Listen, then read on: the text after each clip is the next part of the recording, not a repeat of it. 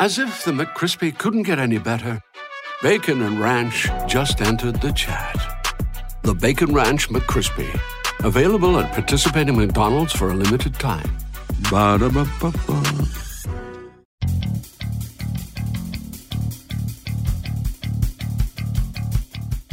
With 5 seconds, he's going to throw it. Howard leaps. He has it. Touchdown. Carolina back from the dead to tie the game with 2 seconds to go. Snap back, spot down. The kick is cleanly away. It is good. And it's Fowler with a 54-yard field goal. And how about them Tar Heels? They do it. Here's Kupak. Gives off to Amos. He's good. He's good. He's good. Unbelievable. Unreal. Jordan back to kick. It's blocked again. Picked up. It'll be a touchdown, Carolina, for Bracy Walker. He blocks his second punt and scores his second touchdown of the season. It's 14-13. Mr. Jordan meet Mr. Walker. Bernard fields it at the 26. Heading to the far side. Gio at the 35. Gio, he's at the 50. No, he's not. Yes, he is. Gio is going to take it for a touchdown. Are you kidding me? This is the Heel Tough Blog Podcast on Spreaker.com. Hey guys, and welcome into another edition of the Heel Tough Blog Podcast. We are back in, I guess, preseason mode right now, but we're heading towards season mode. So that means this will be a weekly podcast. We will be back getting you guys ready for the 2019 season. Of course, before we head to our kickoff special that we're doing beforehand, that'll be a live podcast. We're actually going to be on camera, so you can see our ugly faces on camera, and we're going to be out hanging out at Moo and Brew in Charlotte, right down the block from the stadium. It's about 10 minutes away. That'll be on August 31st, Moo and Brew.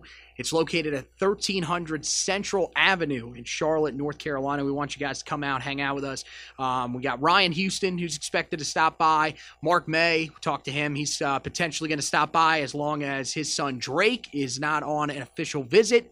And we'll try to get some other guests. We're trying to work a few things around, but who knows? We'll have some great talk that'll get you ready for not only the South Carolina game, but the 2019 season. But we're going to get you ready on the Heel Tough Blog Podcast with today's edition, where we'll talk about the breakout players for the 2019 season. One thing that I did want to address is that we did have a recruiting podcast for you guys that was supposed to catch you up on everything recruiting for the Tar Heels. It was right after Miles Murphy's commitment, and we have welcomed back on Zach Hubbard, who was back with us. He's going to be our recruiting analyst, but for some reason, I'm not sure why, but I was under the impression that I had posted it, and it was not up. I went back and looked through all the files on my computer, and for some reason, it is not in there.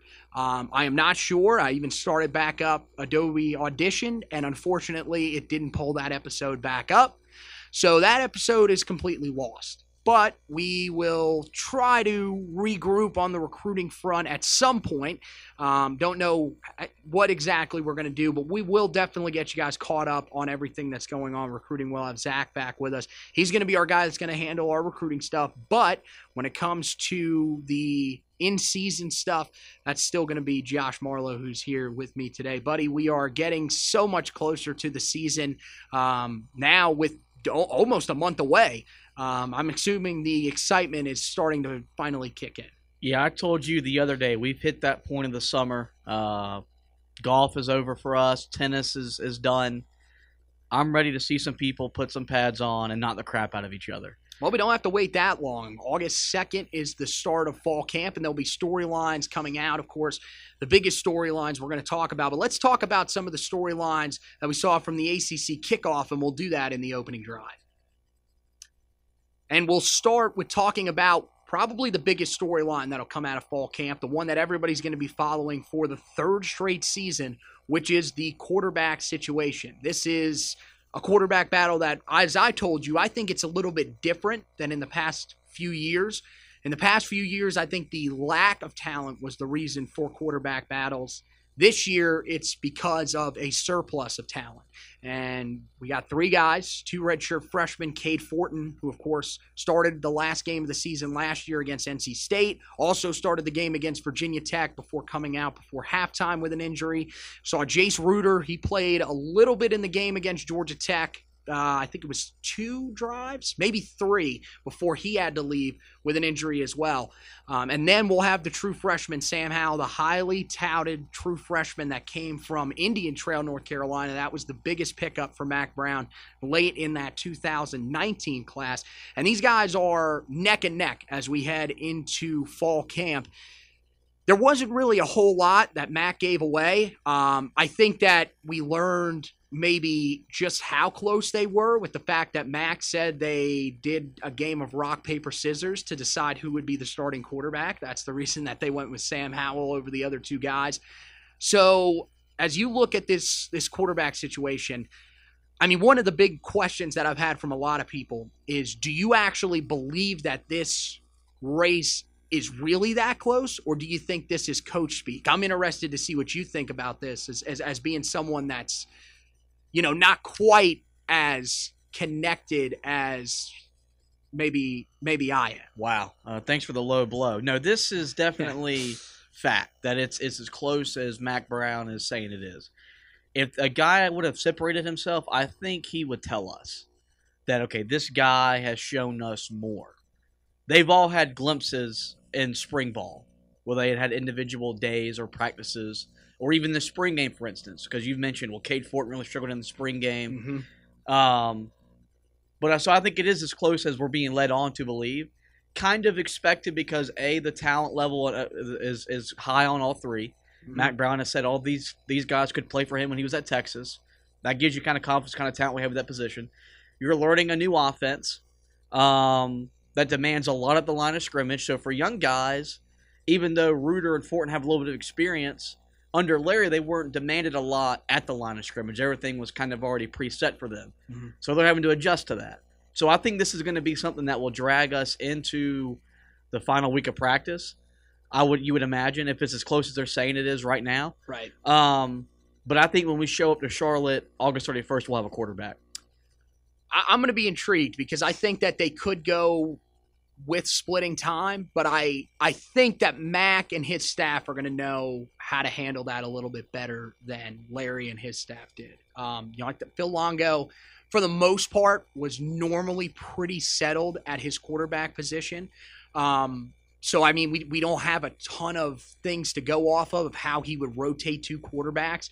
But, I think it's definitely possible. But I feel confident in the fact that if you look at when they were rotating 2 quarterbacks these last couple of seasons, that was mainly because they just couldn't figure out who they wanted to start because neither one of them ever really got any significant momentum. It never happened with Surratt. It never happened with Elliott. I think with these 3 guys, it'll be a little bit different. I have a feeling that early on in fall camp, I would say within the first probably 4 or 5 practices, one of the guys will probably fall behind the other 2. I would assume there'll be a little bit of ground made up by a couple of guys, and then it'll just be a battle from there. It's kind of interesting with the fact that Mack Brown said, he's also having to play the transfer possibility, I guess would be the word, with these 2 guys or with these 3 guys, because he doesn't want to name a guy a starter or a leader in the pack and have one of the guys transfer out because they could come in, the guy that could supposedly be in 3rd place amongst them, in his mind, could come out and have a really good fall. You mentioned it. All 3 of them had their things that they did well. Thought Howell and Reuter had great spring games.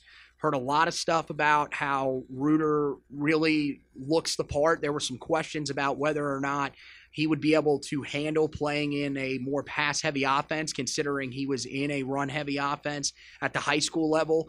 There hasn't been any trouble for him there. And we heard at times that Cade Fortin was the guy that was gripping the playbook the best, which is something that is very important in this offense. Ultimately, and we heard this last year, but I think this is definitely the truth when it comes to Mac Brown. And with the guys that we have in place, it shouldn't be that big of a concern. It comes down to who moves the chains the best, who puts this team in the end zone. And these guys are not limited. We talked about that last year on here and really just amongst ourselves. Nathan Elliott limited this offense a year ago. I don't see that happening with these three guys that we have now. Yeah, no, I'm right there with you. I think all three are more than capable of moving this offense up and down the field. Mm-hmm. I think you're going to see Carolina getting back to scoring the way we grew accustomed to seeing them score early on when Larry Fedora first got here. Mm-hmm. And it's like you said, with Elliott, if you couldn't run the ball, he wasn't going to win games with his arm, mm-hmm. and we couldn't really run the ball. And with Surratt, he had the extra stuff, the mobility and the ability to improvise, and that's just, you're not going to win a lot of games with that kind of quarterback play, where like that's what you're hanging your hat on. Well, he's going to make something work. Right. That's not going to happen, especially as the ACC's gotten tougher as a conference overall to win at the level that we want to win at. So you're right. I think all three guys are more than capable. The arm talent is there with all three guys. They can make the throws that we haven't been able to make since Mitch Trubisky was here. Right. And that's going to be a big part of we've been saying that for 3 years. We got to move the ball deep. With all three guys, we can do that again. Well, we believe. That was what made the 2015 and 16 offenses so lethal, was the fact that you had Mac Hollins who could get down the field, but you had a quarterback that could get him the ball. There were always questions about Marquise Williams. We heard it for so long. Does this guy have the arm? His deep ball was as good as we've seen. Right. And there were so many questions, especially after the South Carolina game that we played in Bank of America Stadium in 2015. We remember that. Of course, there were people. There was a local newspaper calling for him to be removed from the starting role, put Mitch Trubisky in there. Now, of course, now we look back and say, okay, maybe it wouldn't have been the worst thing, but I don't think they would have won 11 games. I don't. Yeah. I just don't. Mitch would have had an adjustment period.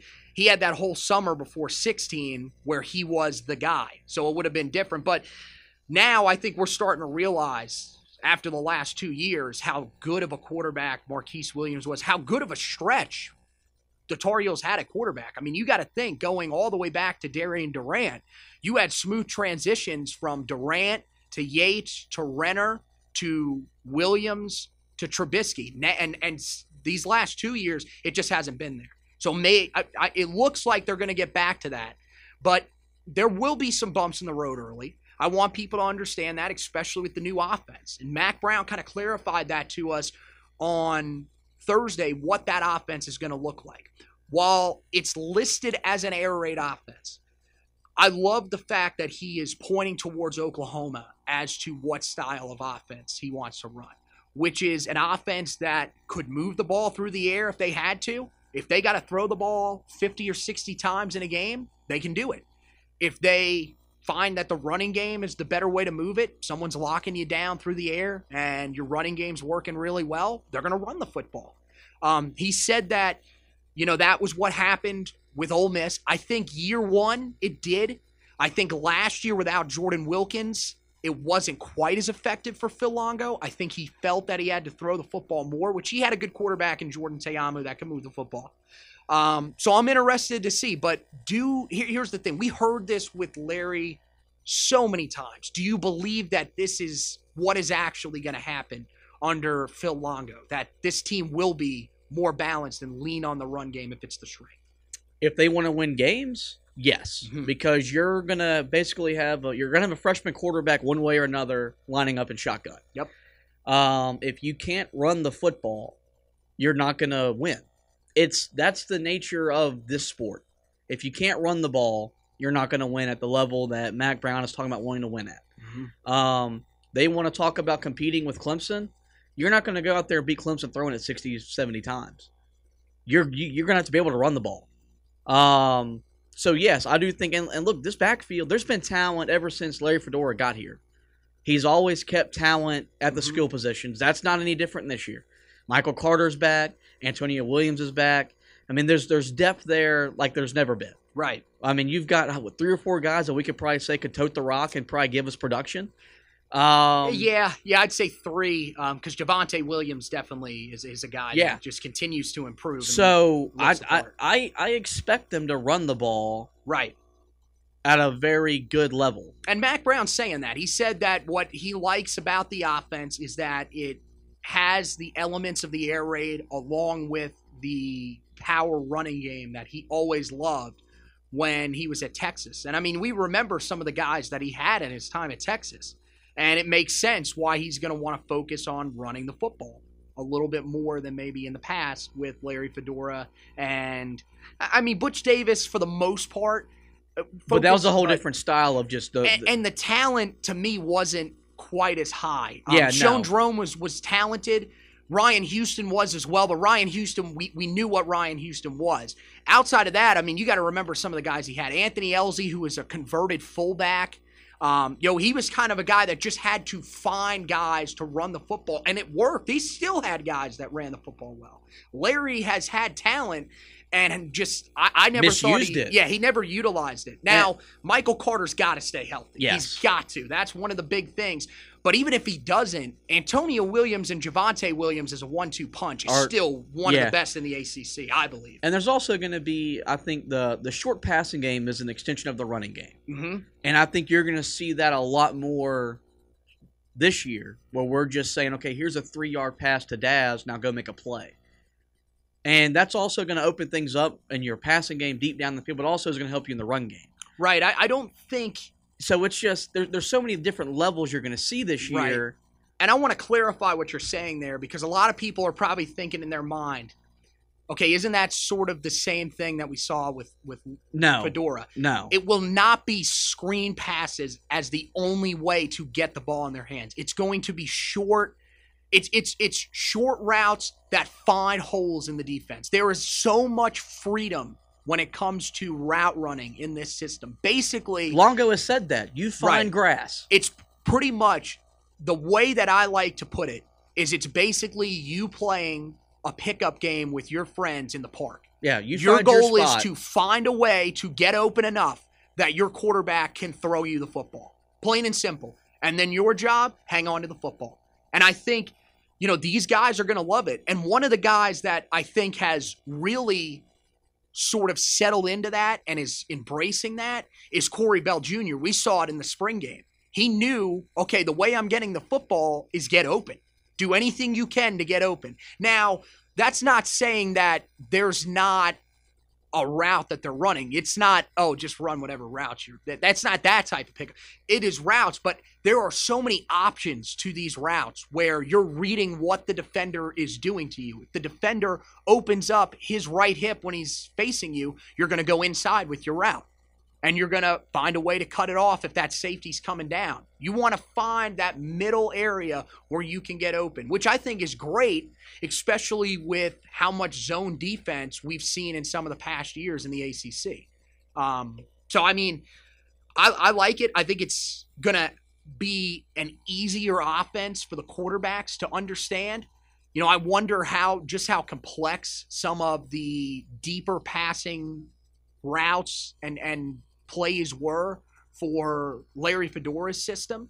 I think this one will be a little bit easier to understand. And for, as you mentioned, 3 freshmen, whoever comes out of that group, to have an easier offense to understand will be something that'll help them to move the ball a lot easier.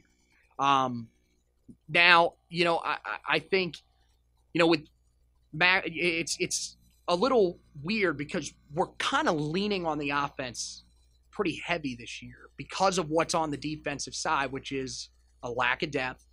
And let's be really honest, this defense has not been good in a very long time. No, you can just be blunt. There's no depth and there's not a lot of talent. I would not say that there's not a lot at all of 3 talent. levels. You got some up front if Aaron Crawford stays healthy. Right. There's some in the back end. I think there's talent at all 3 levels. But it's not the kind of talent that's going to help us win games defensively. Like, we're not built to go get into a 17-13 ball game. Well, with the offense, and this is the other thing that I think is important for people to realize, is this offense is going to be up-tempo. Now, it's not going to be at a ridiculous pace, like we saw early in the Larry era, because that at the time, remember, that was the thing to do because Oregon was doing it and it was working so effectively. But it's still, you're gonna go for Jay Bateman's defense when he was at Army, 30 to 40 plays offensively in a game, and you have an 11-play drive that's taken 10 minutes off the clock, to an offense that's probably going to run upwards of 80 to 90 plays and will have drives that could take 2 or 3 minutes to move 11 plays down the field. So it'll be interesting. I think that there is talent there.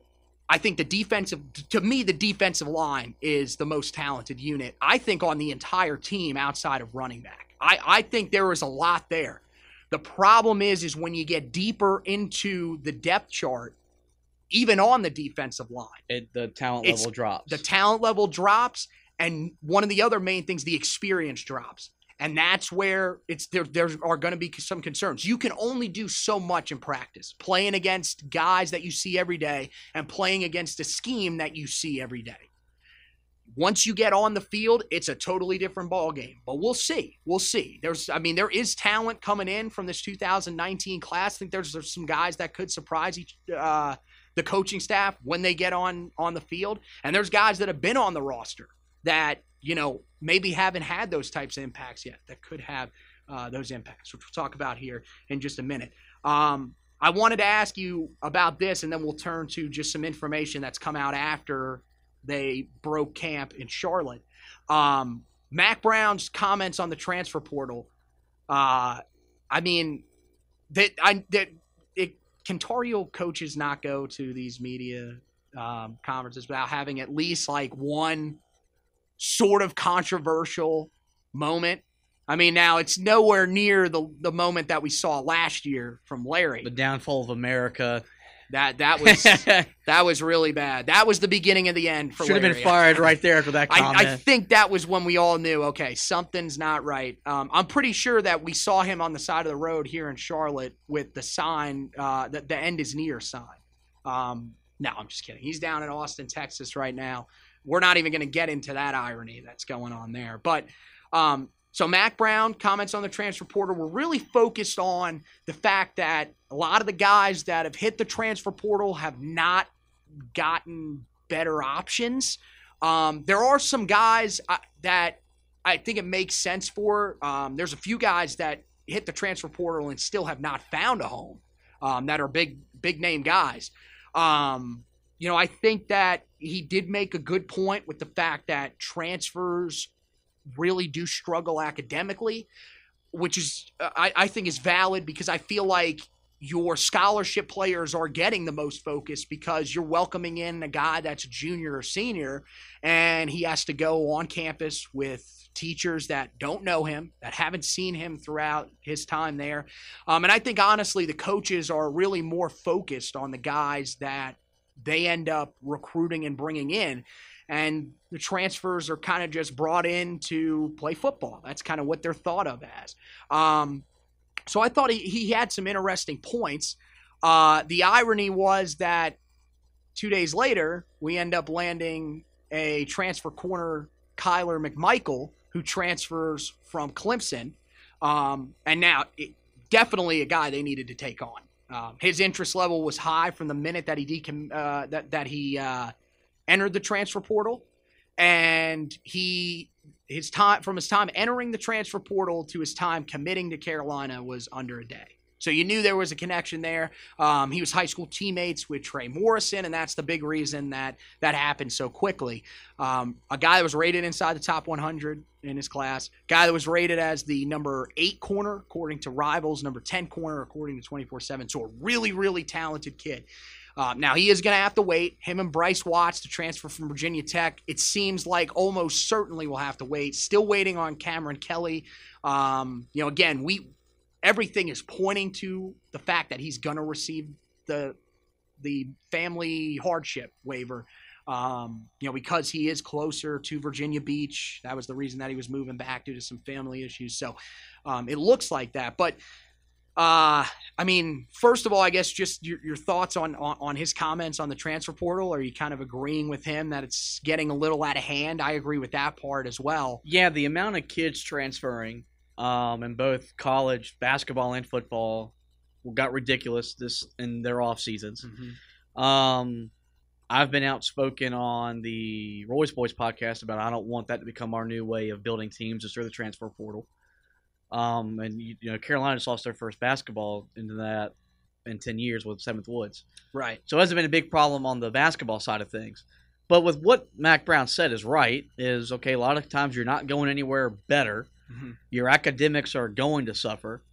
But I think for him in the program, if the situation fits for us to bring a guy in, right, okay, then we'll look into it. And there's nothing wrong with that. I don't think he wants to start building his team like Nevada does in basketball or some other lower Power 5 teams where they just bring every transfer they can get in. Like Kansas has done it for how long? Because they can't recruit. I get it. It's different in the fact that you're bringing in guys that are FBS players as opposed to JUCOs, but you're right. Building a program through just transfers, I mean, it's impossible. It doesn't build anything because you're basically saying we're just going to load up on guys that are going to be there 1 to 2 years. You're not building a culture, which is what you need. Yeah, and that's something that we're trying to get back to is having a culture around Carolina football. Mm-hmm. But like you said, with the kid that came from Clemson, this made sense. It made, you had the connection with Trey Morrison. Position of weakness. Yes. Going to get weaker in this next offseason with Renee leaving. Yep. I don't have a problem with it. Mm-hmm. But it's like you said, he goes on this mini spill at media days.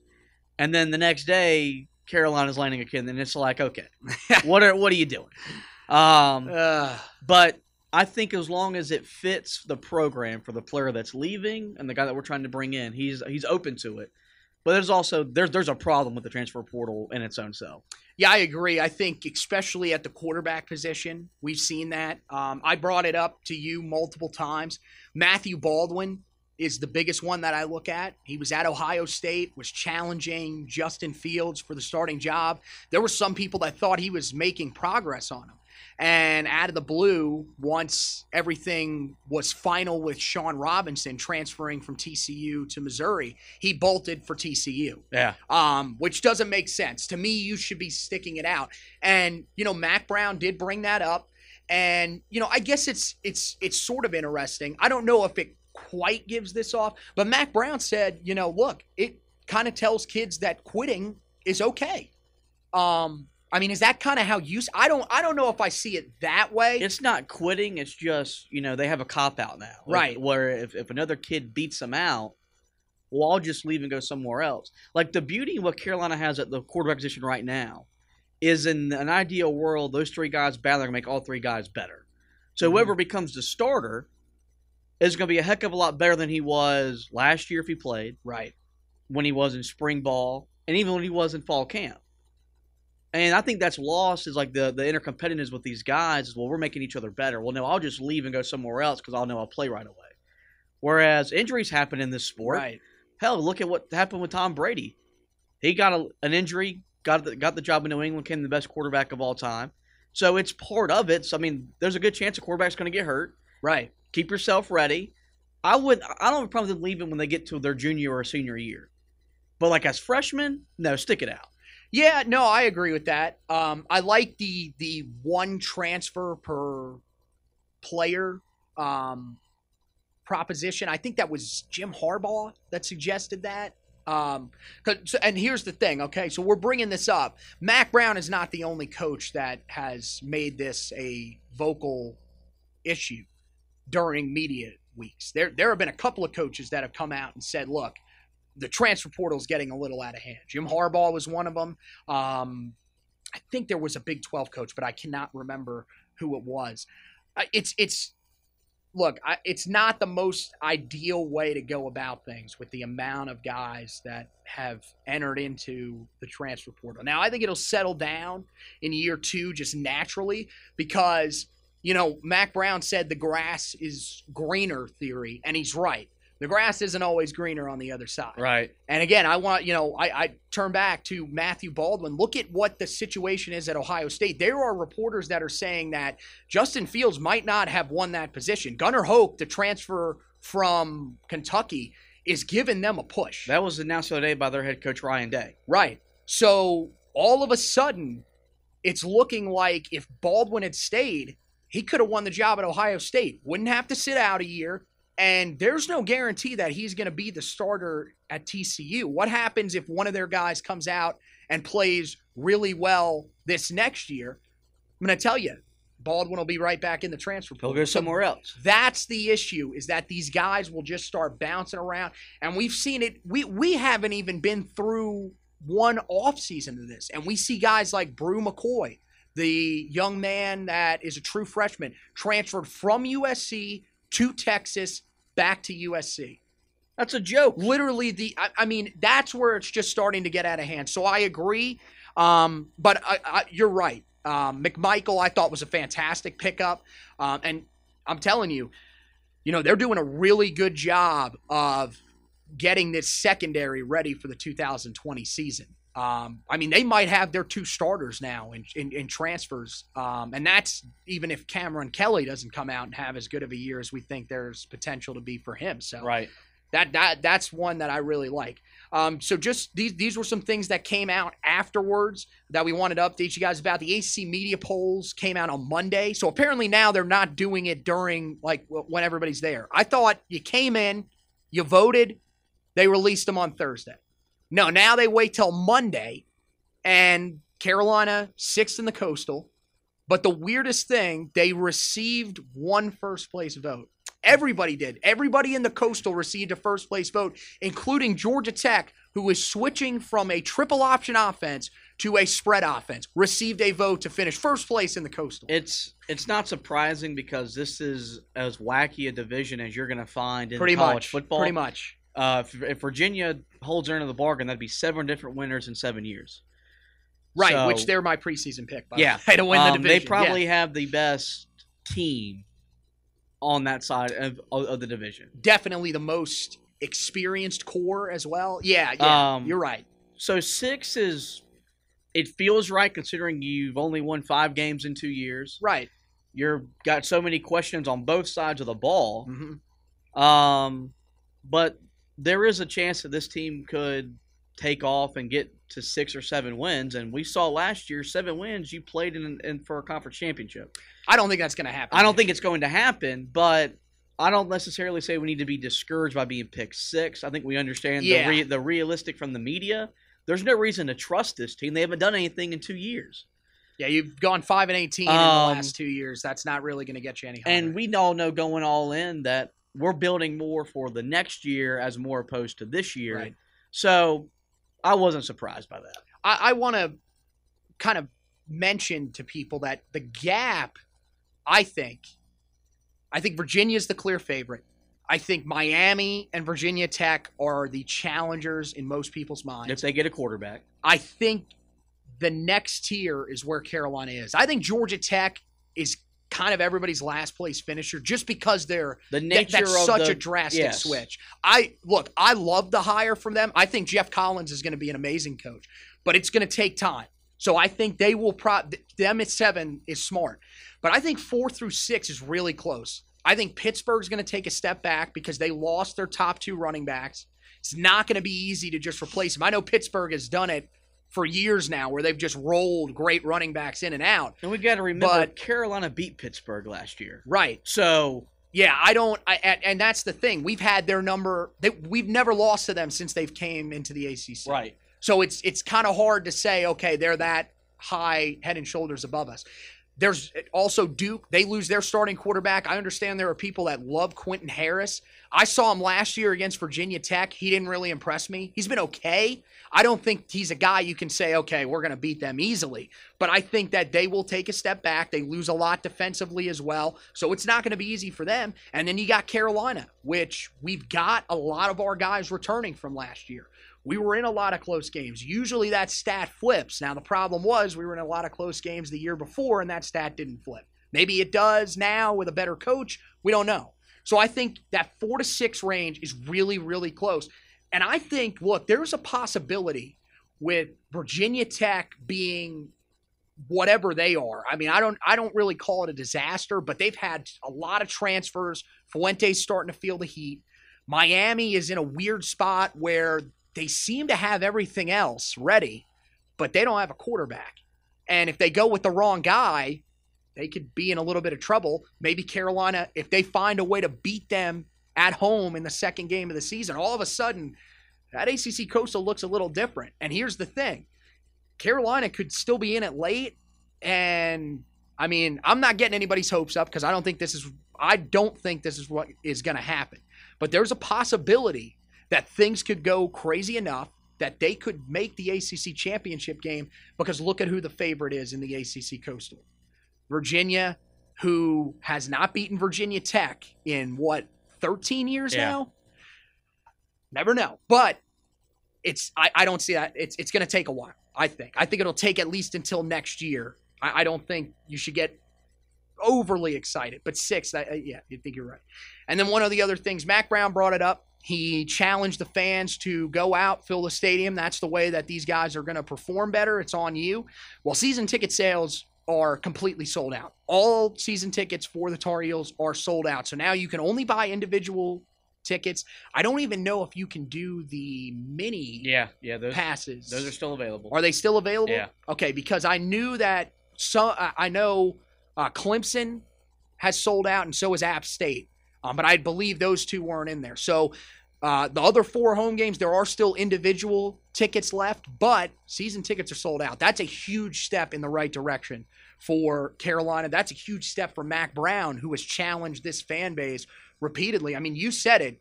This has been his focus really since they stepped off the recruiting trail. Yeah, this is something that he's mentioned a lot of times. You gotta change the game day experience. Well, how do you change that? You get people in the stands. We've heard there's going to be changes to the in-game experience at Keenan. We don't know exactly what those entail just yet. They've made tailgating a lot easier because tailgating has always been hard with the way that the stadium is constructed around campus. Mm-hmm. But you got to get people there. And that's the and luckily our fan base has bought back in because he's been preaching and he's challenged ever since he took the job that we got to get people back in the stands, because when he left, Keenan was full every Saturday. Right. And it was a full for a majority of Butch Davis's tenure. Mm-hmm. And even when Larry won 11 straight games, we couldn't fill Keenan Stadium. That's a problem. So hopefully we're getting back to having full stadiums on Saturdays. It helps that, they reduced the stadium size to 52,000. But I think we can both agree the stadium was too big. Definitely. For what we are in football. Definitely. In a basketball state, it's hard to put 65,000. I'm really proud of the fans that have bought the season tickets. I know you've bought season tickets. That's right. I'm going to be going to 3 or 4 games myself this year. So we need to show up. We need to be loud and support these guys because they have worked hard the last couple years when they haven't won. The frustration part for us as fans came more with the coaching staff, not the players. So we just show up, and that'll start changing the culture around Carolina football. Yeah, I think they've done this part now. It's about, look, you got the season tickets now. Go to the games. Don't be giving them away to other fan bases, which there have been issues with that before. But this is definitely a step in the right direction. One thing, I want to mention this before we move on to our main topic. You will be doing O-line reports for us this year. In season. That'll be one of our new features that we're going to do. So each week, you guys know that I do the recap where basically I give you what we learned from the week. I give you probably about 4 or 5 points that we learned, kind of, who stood out, stuff like that. You're going to actually be focusing on the offensive and defensive lines. You'll do the trench reports, actually. So you want to tell people a little bit about what you're kind of thinking about with that. I mean, you got an interesting group because I think the offensive line is going to be better than people expect. And I think the defensive line is a really, really good unit. You're going to look forward to writing about Jason Strobridge. Yeah, it's going to be just something about – I'll probably do some stuff in the preseason as we get closer to camp, just looking at the position, giving you some guys to look at as we get ready for the season, and just a week-by-week snapshot of how those two position groups played. if you know football, if you listen to Kirk Herbstreit, the game is won at the line of scrimmage. Oh, are you sure? I've never heard him say that. And so we're just going to bring a different dimension. Or I'm going to bring a different dimension to the Heel Tough blog stuff in the podcast, where we're going to look at how the O-line performed and how the D-line performed. And I can guarantee you, if we win, it's because both units played very well, and if we lost, it's because probably one unit wasn't as good as the other. Yeah, I'm intrigued. So it's going to be fun. It gives me another way to contribute as I kind of have some downtime before basketball season picks up. Slacking off. For me. On the Roy's Boy side of things. But, yeah, really excited about this. Yeah. It's going to be a lot of fun, and I'm with you. I think both groups they got intriguing individual players, and I think as units we're going to see them grow under their new position coaches. So, yeah, no, I think it's going to be a great feature. I'm really excited for it. It's $100 an article. Stop. $100 an article. No, it's free. Don't worry. I was talking about to you. I want $100 every time I write. That's hilarious. So you're not $100 quality. Wow. Okay. But no, it's going to be a great feature. You guys can go on, read that throughout the season. That'll start, of course, with the first game of the year against South Carolina, which will actually be a pretty good one to start with. Of course, we are looking, of course, at all times for anybody that does want to help us out. You know, this is kind of how we look at it. We were guys that were just trying to get started. We're guys that are passionate about Tar Heel football. If you're passionate about Tar Heel football, you want to write a little bit about Tar Heel football, just let us know. Just email me, heels50142251@gmail.com. Wow. There we go. Mine is simpler. JoshuaMarlowe5@gmail. There you go. Or just Twitter. Yeah, Facebook, Twitter. Instagram, Snapchat. At Future Tar Heel on Twitter. You can also just go to the Heel Tough blog page. You can message that account, and we'll talk to you. All that we ask is just communication. We want to make sure that we're not writing the same stuff. We don't want somebody that comes in and says, I want to write an offensive line and defensive line report for each week. We already have some. So we want to make sure that we're not putting too many articles about one thing on there, but we're always looking for people to join us. And then, of course, Zach Hubbard is joining us back on the podcast. He'll be on for some recruiting stuff. Maybe there'll be times where both of you guys will be on at the same time, too. That'll be pretty interesting as well. But we want to turn to the breakout players for 2019. This is the main focus of this podcast. We did top 5, so how do you want to do this? You want to go like you read your list and then I read mine, or do you want to do alternating where like you can go number 5 and then you can go first? Okay. So I mean, most of you guys, if you keep up with the blog, you've probably seen this. I've released it, a little more detail into why I picked who I picked. But I'll give you a little bit of a brief recap here. You guys can, of course, go read that at HeelToughBlog.com. That'll be underneath the opinion tab, as well as the top news stories. I think it's still up there.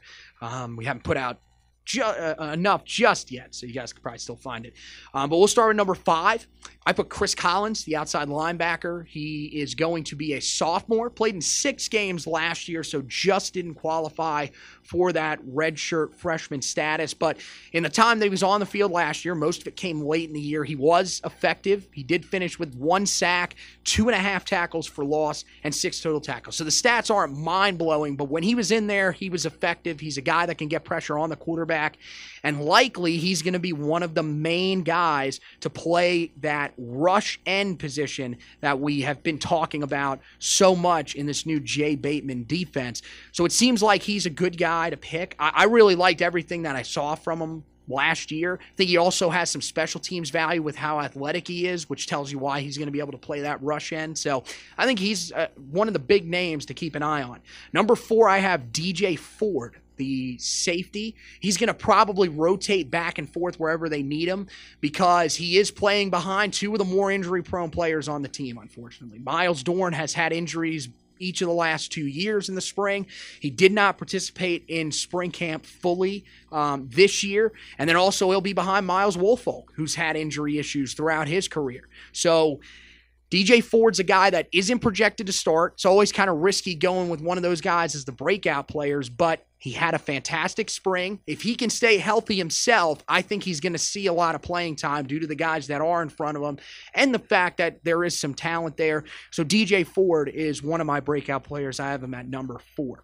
Number 3, I have offensive tackle Jordan Tucker. Now, we saw him last year in limited roles up until the game against NC State. As you guys know, William Sweet was unable to play in that game due to an injury. Jordan Tucker was the guy that stepped in and was really good against a really good NC State defensive line last year. Now, of course, that's defensive line for State wasn't talked about as much as the one the year prior, but they still put up very impressive numbers in the first 11 games of the season. Jordan Tucker was fantastic against them, helped Carolina have a big day on the ground as well as a relatively good day through the air. Most of the issues that Carolina had passing the football on that day were because of drops, because of the weather.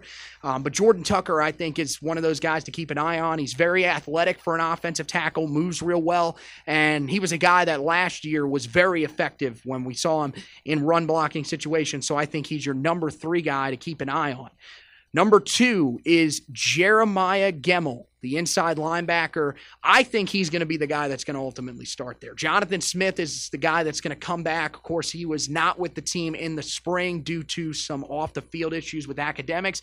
Now, it just kind of depends for him what Dominic Ross does. Dominic Ross might move to that outside linebacker position, and that might allow Jonathan Smith to get on the field. But I think if it's a battle between Gemmel and Jonathan Smith, I think there's a real chance that Jeremiah Gemmel can beat him out. He's a guy that's pretty much going to be like Cole Holcomb. He's a little bit smaller, but a really good tackler. He's got good movement. If you need him to cover in space, he could probably get the job done, but that shouldn't be where you need him the most, and I don't think that will be where Carolina needs him. That's the reason I have him at number 2 on my list. And then number 1, the guy that I think has the biggest breakout season, I think is De'Ami Brown. He fits this offense so well. He's going to love playing in this offense. A great route runner at the high school level. We saw it a little bit early last year, and there was a reason that he was a starter in the first game of the year. Most forget he beat out Bo Corrales to start the season last year. So I think that in this new offense, it's really going to work for him. He has that ability to take the top off of defenses as well, something that we've kind of been looking for since Mac Hollins left. I think De'Ami Brown's your guy, and that's the reason that I have him as my number 1 breakout player for the 2019 season. For more on my list, you can go on to HeelToughBlog.com. But what you got for us, buddy? All right, so for me, I have Noah Ruggles. I'm just kidding. I was kind of going to smart butt. It's not the worst pick. I mean, we do need to get back to kicking the ball at a really good. Okay. It's true. Ruggles is a pretty good one because Phil Longo's offense also struggled putting the ball in the end zone last year. They had a kicker, and that hopefully that's going to change this times. year. Yeah. Okay. So I'm not going to go 1 through 5. I'm just going to give you my 5. I'm going to cheat right away. I'm going to get a quarterback. It's not really cheating, it's just kind of bold because you might have the wrong guy. If you know me, I've been on record thinking that Cade Fortin is the guy. Troy, you and Troy Fortin should be really good friends. Troy's a great guy. He listens to the podcast all the time. I left the game that we watched us play against NC State and watched this kid throw the ball in wet, windy conditions. It was cold. That's about as hard to throw a football is when it's cold, wet, and it's raining. It was still nothing on the Mitch Trubisky Hurricane game. Let's just clear that up. But yeah, you're right. He was throwing dimes. You talk about drops. Half of his incompletions were the fact that we just didn't catch the football. Yeah, that was a bad game for drops. If we catch half the balls he put into play, we win the ball game. Plain and simple. Larry Fedora probably is still employed by the university, for God's sake. So thank you for all those drops because we got Mac Brown. But I left that game thinking, okay, if something changes at the head coaching, we've got a quarterback. Mm-hmm. And so I think Cade Fortin is going to ultimately win the job and be the guy that leads this quarterback or this offense back to what it needs to be, which is putting the ball in the end zone at a high level. Okay. And we're going to be winning games. Okay. So I'm going to take Cade Fortin. I'm with you on De'Ami Brown. I really think everything you agree with, this offense is built for him. I told you the other day, it's a shame we did not get Ryan Switzer in this offense because we saw what he did under Larry Fedora, where he set records I can only imagine what he would do with what the receivers are going to be allowed, the freedom they're going to have to do it with Phil Longo. You talked about on the basketball podcast what makes you get going sports-wise. Ryan Switzer and Phil Longo's offense gets me going sports-wise. I mean, that's just that would be freedom to run his own routes a little bit. Holy, that would be amazing. Yeah. So I'm really excited to see Diami Brown on the field making a lot of plays. I've also got another receiver, and I'm actually going to go with the guy that he beat out last year, and that's Bo Corrales. We've seen Bo Corrales make some plays that had us wondering, why are you not on the field more? Mm-hmm. Remember the catch against Miami 2 years ago, where he had, I think, 2 touchdowns in that one game, but of course he had the spectacular catch the one time. He's got all the physical gifts you would imagine. Mm-hmm. He just hasn't got on the field. I think he's going to find a way to get on the field this year. We need a guy on the outside to go get the football. I think it's going to be him. Okay. So that's my third guy. Like, I give you what, 5? 5. I was going defensively, and probably 2 guys that we really liked, but I think we're going to see the continued growth of them. Okay. You and I both loved Trey Morrison last year. This was a guy. That's my favorite player on the defense. Like, there was a guy that asked me, who do I think is the best defensive prospect on the team? And I told them it was Trey Morrison if he's not a nickelback. Nickelbacks aren't as high of demand as they probably should be at the NFL level. Trey Morrison, I think, is the most talented overall defensive player on this team. Yeah. I do think that. And, he had his problems last year as a young guy that we expected, but I think you're going to see him really take more ownership in that secondary. Make a lot more plays and be a big part of what this defense is going to do if they're going to start stopping people on a semi-regular basis. And then the last one, I will agree with you with Jeremiah Gemmel. We haven't seen a whole lot from Jonathan Smith since he got the job. I never really thought he deserved the job, but just the way the depth chart was constructed, we really didn't have anybody else at times. This is a guy that I think is going to be around the football a lot, making plays, and will be an exciting linebacker to watch. In this scheme with Jay Bateman, that's going to change not from game to game, from drive to drive. And I think it's going to be a lot more fun to watch Carolina defensively. Right. I don't know if they're going to stop people. We don't know that. But I think we're going to see a lot more blitzing, a lot more pressure, just a lot more tactical changes that we never got under Vic Koenig or anybody. So it's definitely going to be interesting to watch both sides of the ball this year. That's my 5 breakout players for 2019. There you go. I like how you are writing offensive line and defensive line. Have a single one Did not there? have a single one in there. Jordan Tucker represent, baby.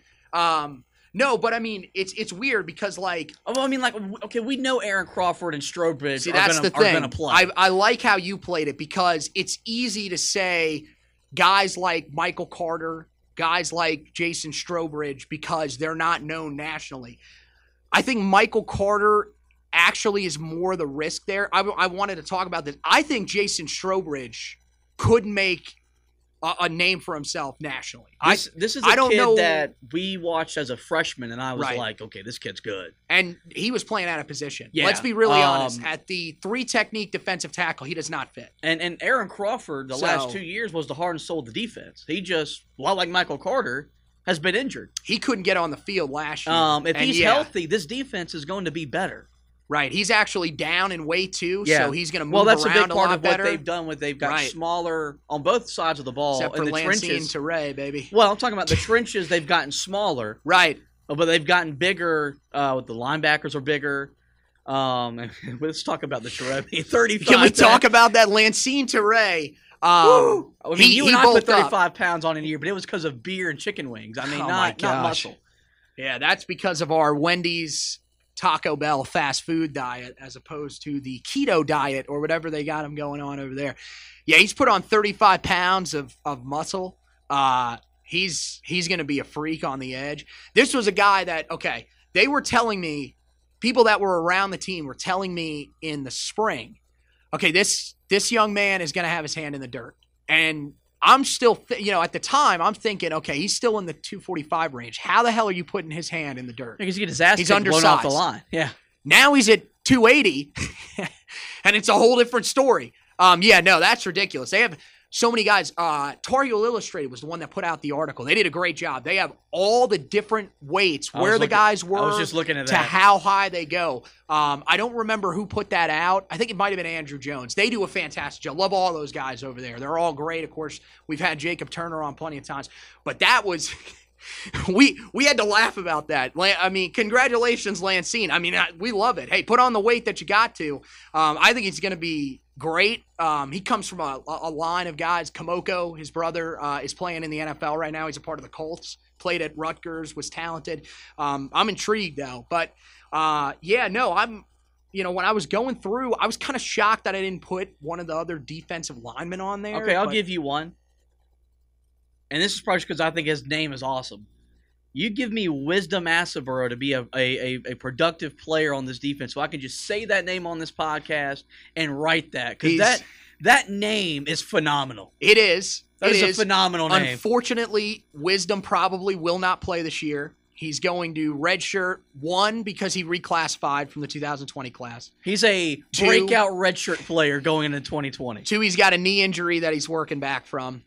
So hopefully, it doesn't look like it. We're ready for that. We're ready for Wisdom Asaburo and Storm Duck combination of pressure and interception. That is going to be one of the those are going to be the funnest moments. Storm Duck's one to keep an eye on. I wonder if Storm Duck is doing the Area 51 storm raid. I mean, stop. I hope not. I hope not. Hopefully, none of the podcast listeners are either. But no, I like the list though, and here's the thing that I like about your list. You put 2 wide receivers on there. People might say, how do you put 2 wide receivers? Last year in Phil Longo's offense, they had 3 guys that were over 1,000 yards receiving. We need guys to catch production the ball. Yes, from guys that we haven't seen production from at a high level. And I like Corrales. Corrales, I think, has to step up and be that red zone threat, especially with Brandon Fritz hurt out, or we don't know what's going to happen with him. Hopefully he comes back, because suffering 2 ACL injuries back to back is just some of the worst luck that you could have. And unfortunately, I think his career's probably going to be over. I don't know if they're going to give him another year after this year if he doesn't play, but we need that red zone threat. I think Corrales could be that guy because he can go up and get the football. I think you're right. He could have that Bug Howard type season where, we had seen those things from Bug Howard, and then in 2016, Bug put it all together. Yeah. So maybe that's what we'll see. We need a guy that we can just say, boop, go get the football. Like, you're a Cowboys fan, so you're going to reference Des Bryant. Yes, but I mean, it's just a big part of offenses where no, you're right. If you're going to throw the ball down the field, right,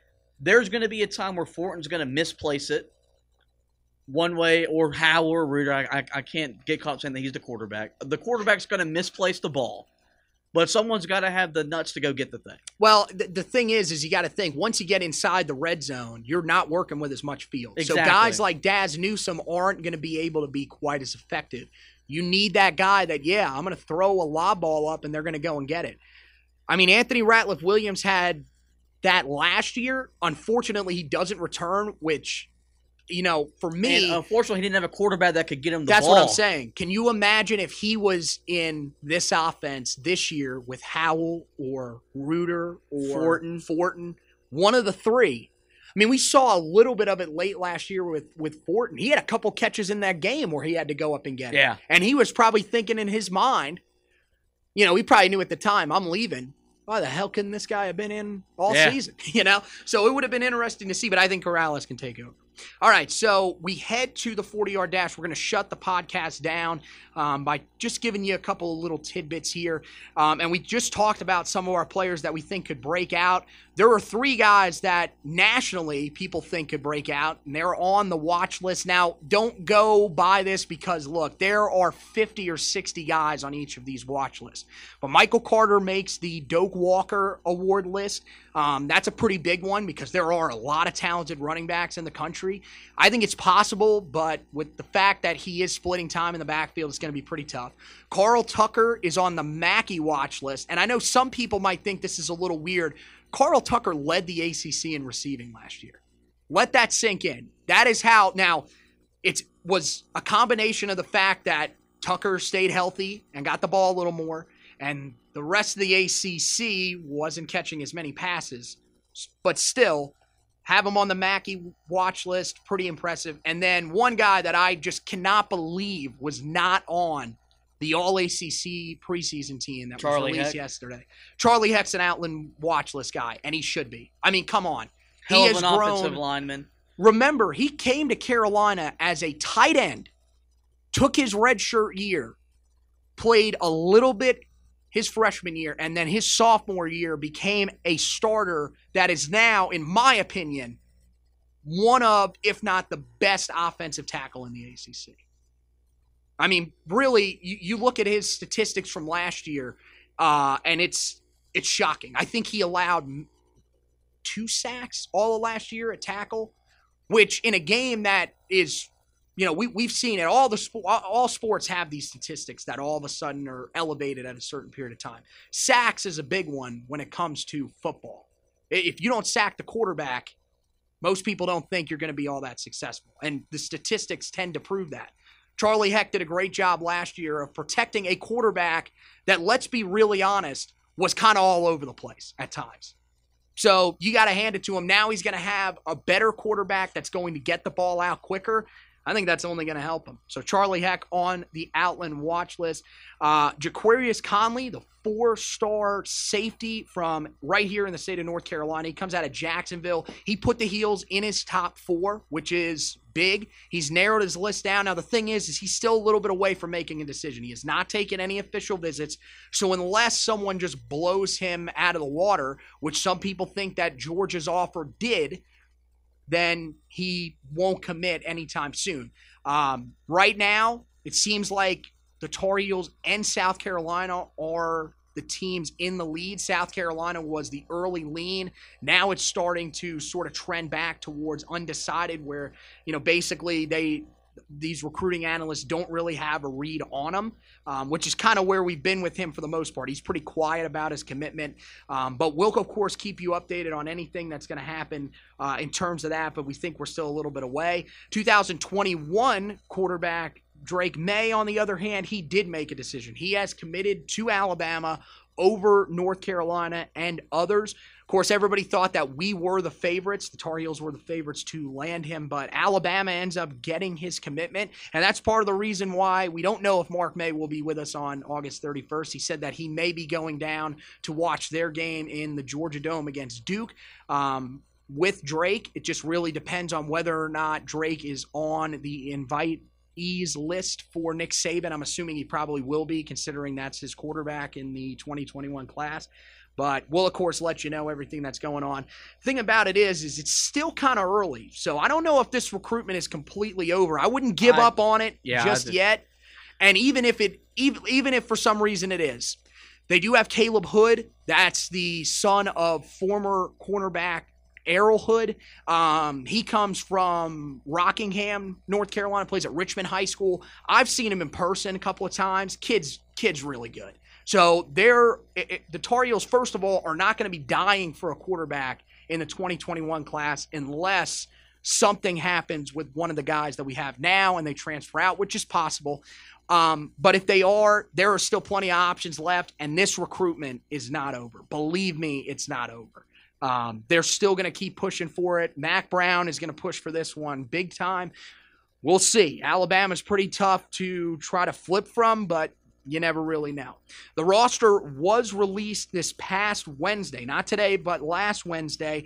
No real big surprise. A lot of guys changing numbers. You guys can go to HeelToughBlog.com /current-roster, and that's where you can find the current roster for the Tar Heels. You can look at everybody that's on the roster. The biggest surprise, no Devon Lawrence. It looks like he is out of the football program. Really, pretty much what a lot of people around the team are saying is, frankly, it just didn't work out. So he's going to move on and go somewhere else. We wish him the best of luck. Of course, he had tried to move to slot receiver earlier in the spring, then moved back for the spring game to running back. It just doesn't seem like there's enough space for him on the roster, unfortunately. So he is going to go elsewhere. Other than that, no real shocks. Josh Downs and Clyde Pender, both of those guys announced that they will be heading to the U.S. Army All-American game in January. Of course, that's where Sam Howell starred last year. It's arguably overtaken the Under Armour All-American game as the biggest game, mainly because the Under Armour All-American game is a bunch of Alabama, LSU, and Florida State prospects just gearing up for a practice. The U.S. Army All-American game seems a little bit more open. Josh Downs makes a lot of sense according to his ranking. Clyde Pender doesn't make a lot of sense according to his ranking because somehow, even with the new rankings that were released yesterday, Clyde Pender is not getting anywhere closer to being a 4-star. Still don't get that. And you guys can read the reactions to those rankings that came out. That's right now on the homepage at HeelToughBlog.com, where you can go to the recruiting tab and check that out. All the reactions to those. Jacoby Criswell gets moved up to a 4-star as well. And then one of the guys that will make their decision soon, only guy that's actually on the radar to make his decision soon, Kedrick Bingley-Jones. He's still a 4-star as of the new rankings. He's going to make his decision on August 3rd. Everything is trending in the right direction for the Tar Heels. It looks like they are going to get another very talented lineman in this defensive class, and that doesn't even count Desmond Evans, the 5-star, who right now is still strongly crystal balled to North Carolina. So we want to thank you guys for listening to this edition of the podcast. As we mentioned, we're going to start making this a regular thing, so we will be back next week to do another edition. We're getting ready. We're in season mode here, getting you guys ready for the 2019 season. Mentioned earlier, mention it again. Come out, hang out with us on August 31st. Starts at 11 o'clock a.m., go to about 1 o'clock p.m. You can come down there, get your own Blue Cup. They have their version of the Blue Cup. That's the place in Charlotte to go because it's owned by a Tar Heel. So a great place to come out. We'll be out there with some special guests. We'll be out there talking Carolina football ahead of their game against South Carolina. So come on out and hang out with us. It'll be 1300 Central Avenue right here in Charlotte, North Carolina. We are excited for that, as we are excited for some of the other stuff that we're putting content-wise online. I've got the position-by-position group previews coming out for you guys. That's one of my favorite features that I do every single year. We'll go through, we'll talk about every single guy that is on the roster, at least a little background for you on those guys. And we'll start out with the biggest one, quarterback. We'll come right out of the gate with the biggest battle, talk about that in depth there. And we'll go, we're going to give you our predictions with how the depth chart's going to look, at least my predictions of how the depth chart's going to look. So it'll be very interesting. You guys will want to check that out at HeelToughBlog.com. We got some great stuff up there right now. As I mentioned, we got the reactions to the new rankings from 24/7 Sports. We've got my breakout players. We're also going to have bowl predictions coming out. That's going to be coming out probably tonight or tomorrow. So there's some awesome stuff for you guys to check out on HeelToughBlog.com. That's where you can find that. That's where you can find this podcast. Just go to the podcast tab or HeelToughBlog.com/podcast. You can also find it on iTunes, Google Podcasts, Spotify, iHeartRadio, TuneIn.com, the TuneIn app, really anywhere that you can find your podcast. If you want to go to the home site that we uploaded to, Spreaker.com is the place to do that. And you can check out all the old editions of the podcast. Most popular one, of course, is with Phil Steele, but we got some other great stuff up there for you guys as well. So want to thank Josh for sitting in with us again, helping us break down the breakout players for the 2019 season. And once again, want to thank you guys for listening. And as always, go Tar Heels!